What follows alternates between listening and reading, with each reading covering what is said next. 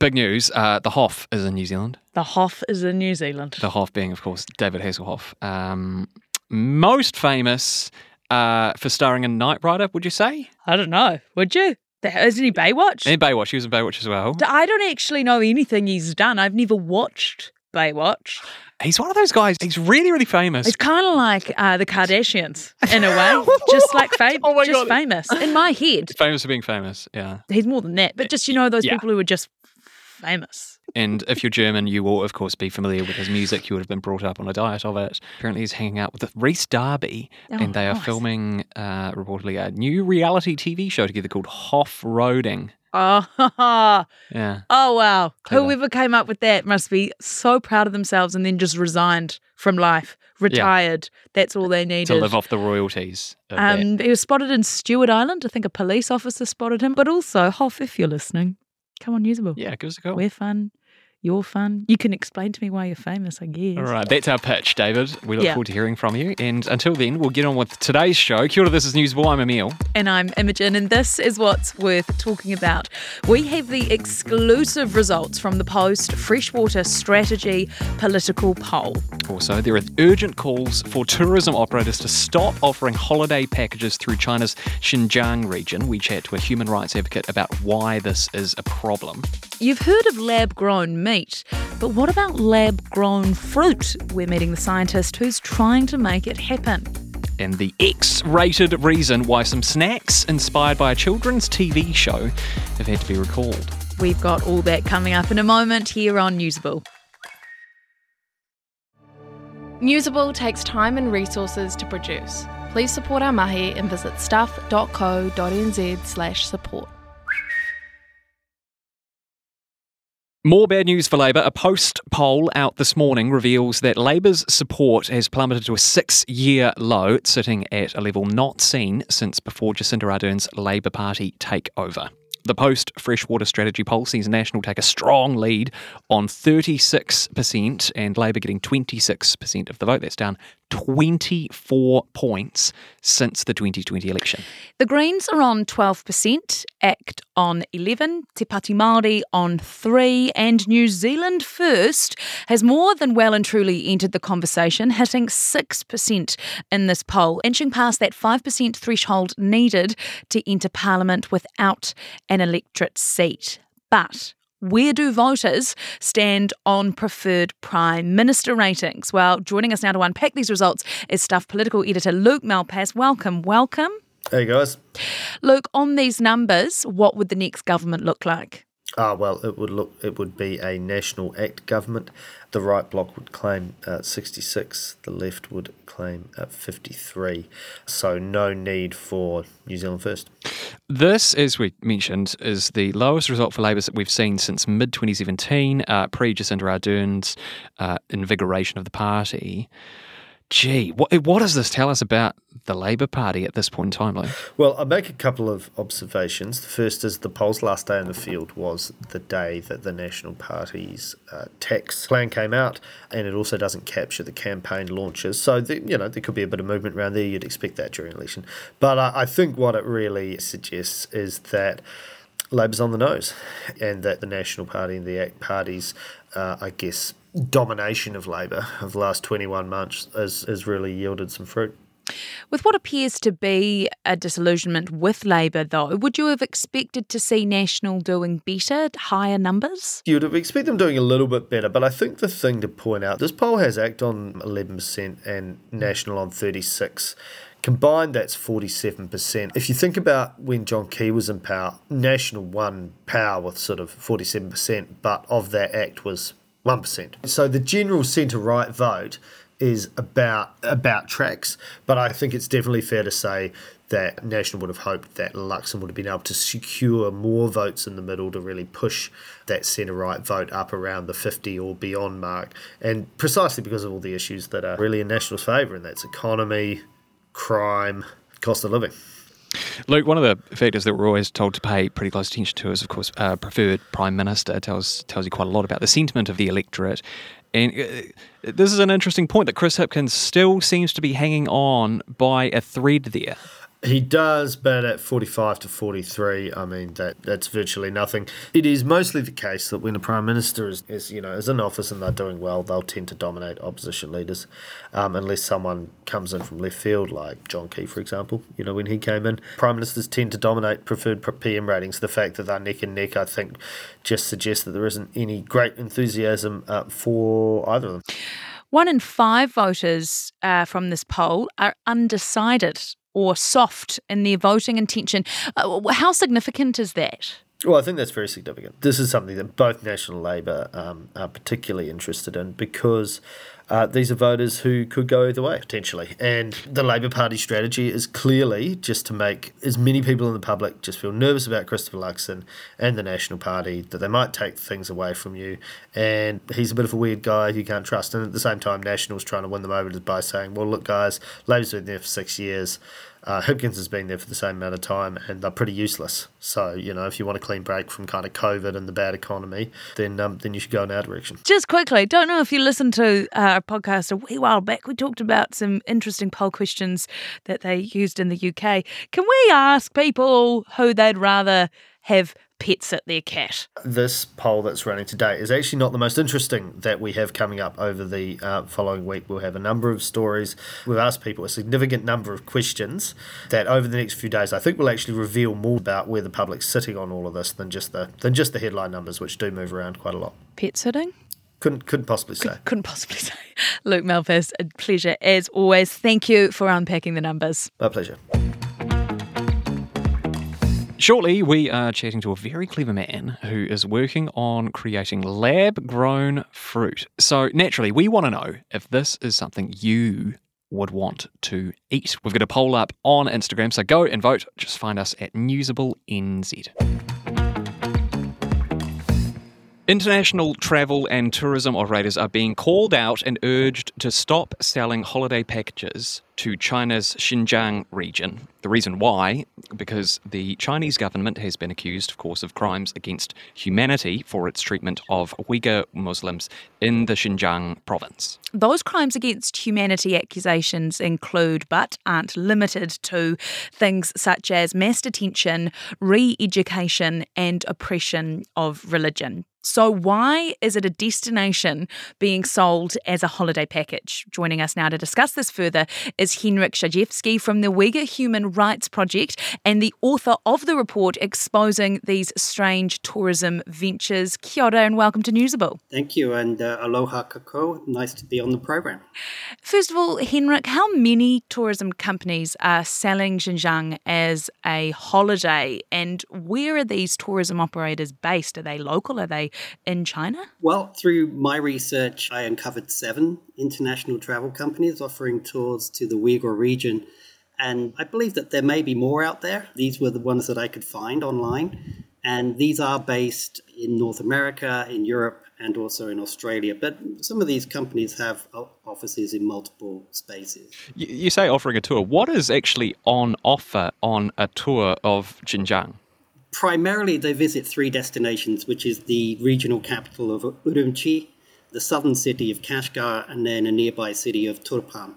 And in Urumqi, it's mostly a logistics hub, but there's a regional museum there that offers exhibitions on ethnic culture. In Turpan, it's mostly desert-oriented tourism. And then in Kashgar, it's focused a lot on Uyghur culture. Henryk, can you outline why you and the Uyghur Human Rights Project say offering holiday packages and offering Xinjiang as a tourist destination is extremely problematic and, to quote you, disastrous?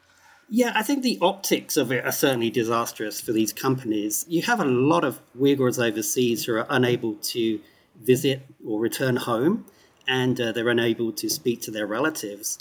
So the idea of sending tourists into spaces where Uyghurs themselves are unable to go is disastrous, in my opinion. There's an angle, of course, of profiteering off of these tours while there are ongoing crimes against humanity, but also the reification of the Chinese government's narrative of Uyghurs as an exotic people and not having the ability to develop their own culture in their own ways. Is there not also an argument on the opposite hand, though, that sunlight is the best disinfectant and that going to these places is a way of holding the Chinese government to account? Yeah, I think on the one hand, there's a piece of this that says that what are you going to go see? Are you going to actually see a genuine experience, or is this something that's managed by the state? We're not actually saying that don't travel. We're saying these companies should not be organising tours. Have you spoken to and then had any response from any of these 7 tourism operators? Yeah, we have. And to their credit, we spoke to Intrepid Travel before we went to publication, and they listened to us and our concerns very attentively. And since the publication of the report, they've taken down their tour. A second travel company has taken down its tour too, that is Go Away Travel. We've had responses from one company, Bamboo. They believe that travel is a force for good by sending tourists into these spaces. Henrik Szajewski, thanks for your time. Thanks, Emil, and thanks, Imogen. We're still going to talk about the scientists trying to grow fruit from a petri dish, but while I've got your attention here, if you are enjoying what you're hearing, you know what I'm about to say. Go on, chuck us a like and a follow on your favourite podcast platform. It really does help other people find us. Kia ora, Aotearoa, and welcome to the Big Stuff Quiz. I'm your host, Imogen Wells, alongside my assistant, the wonderful Chris Reid. Hello, everyone. Each week, we'll release a new episode to test your wits with 2 rounds of 10 questions. One potluck round and another that's very loosely themed. A bit tangential, even. Such a good word. If you think you're up for the challenge, go and follow our show on your favourite podcast platform. The Big Stuff Quiz is out now. The Big Stuff Quiz is proudly brought to you by Melbourne. Every bit different.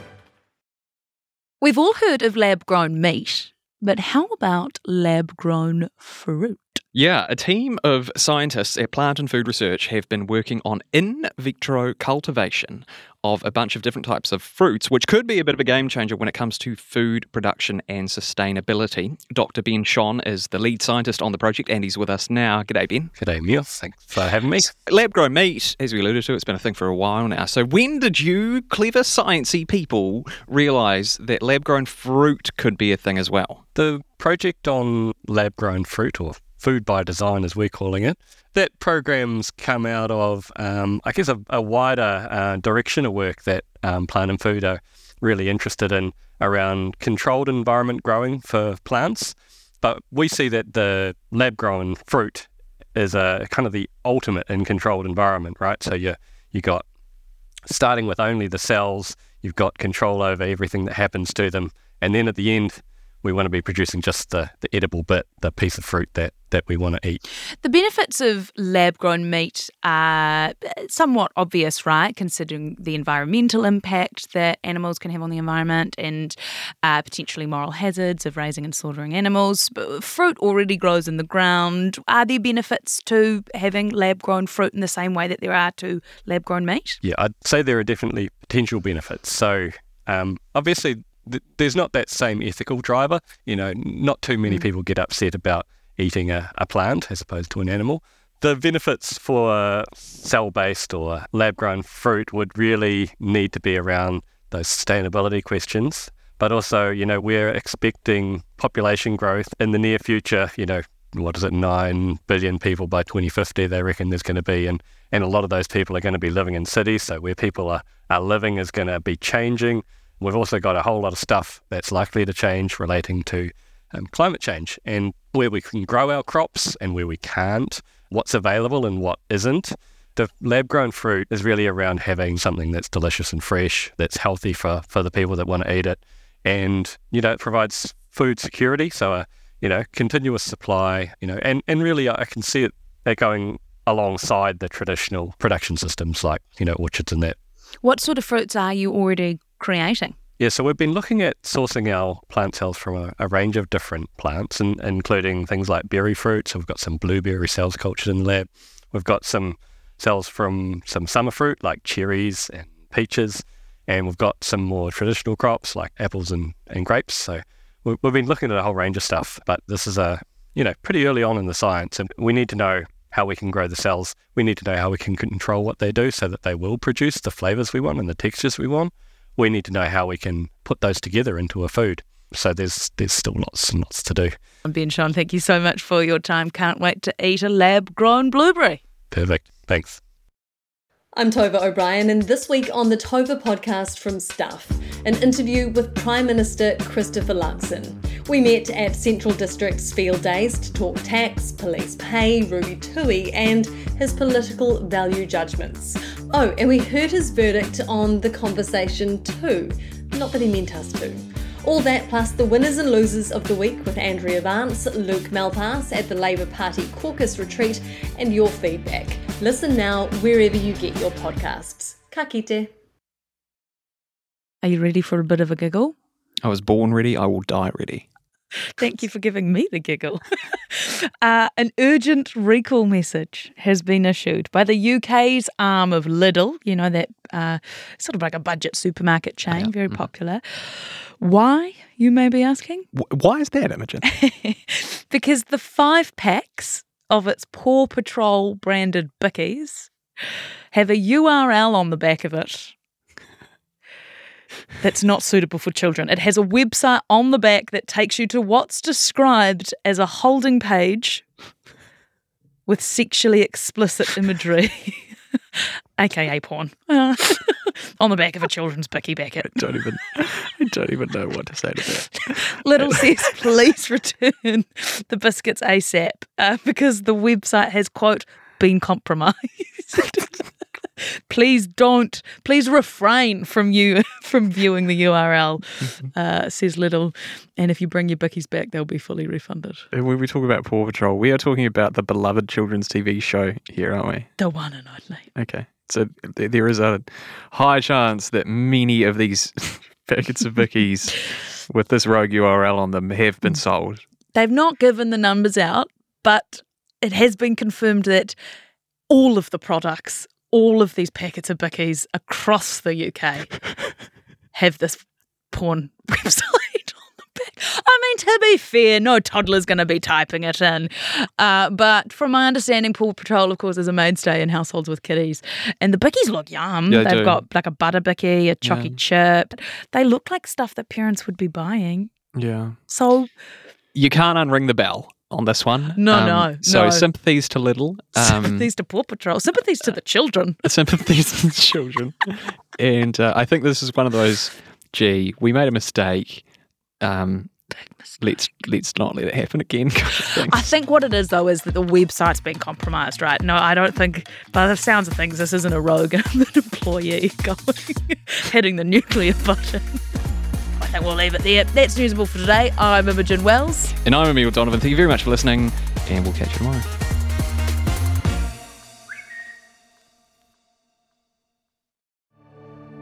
This pod took time and resources to produce. Please support our mahi and visit stuff.co.nz/support.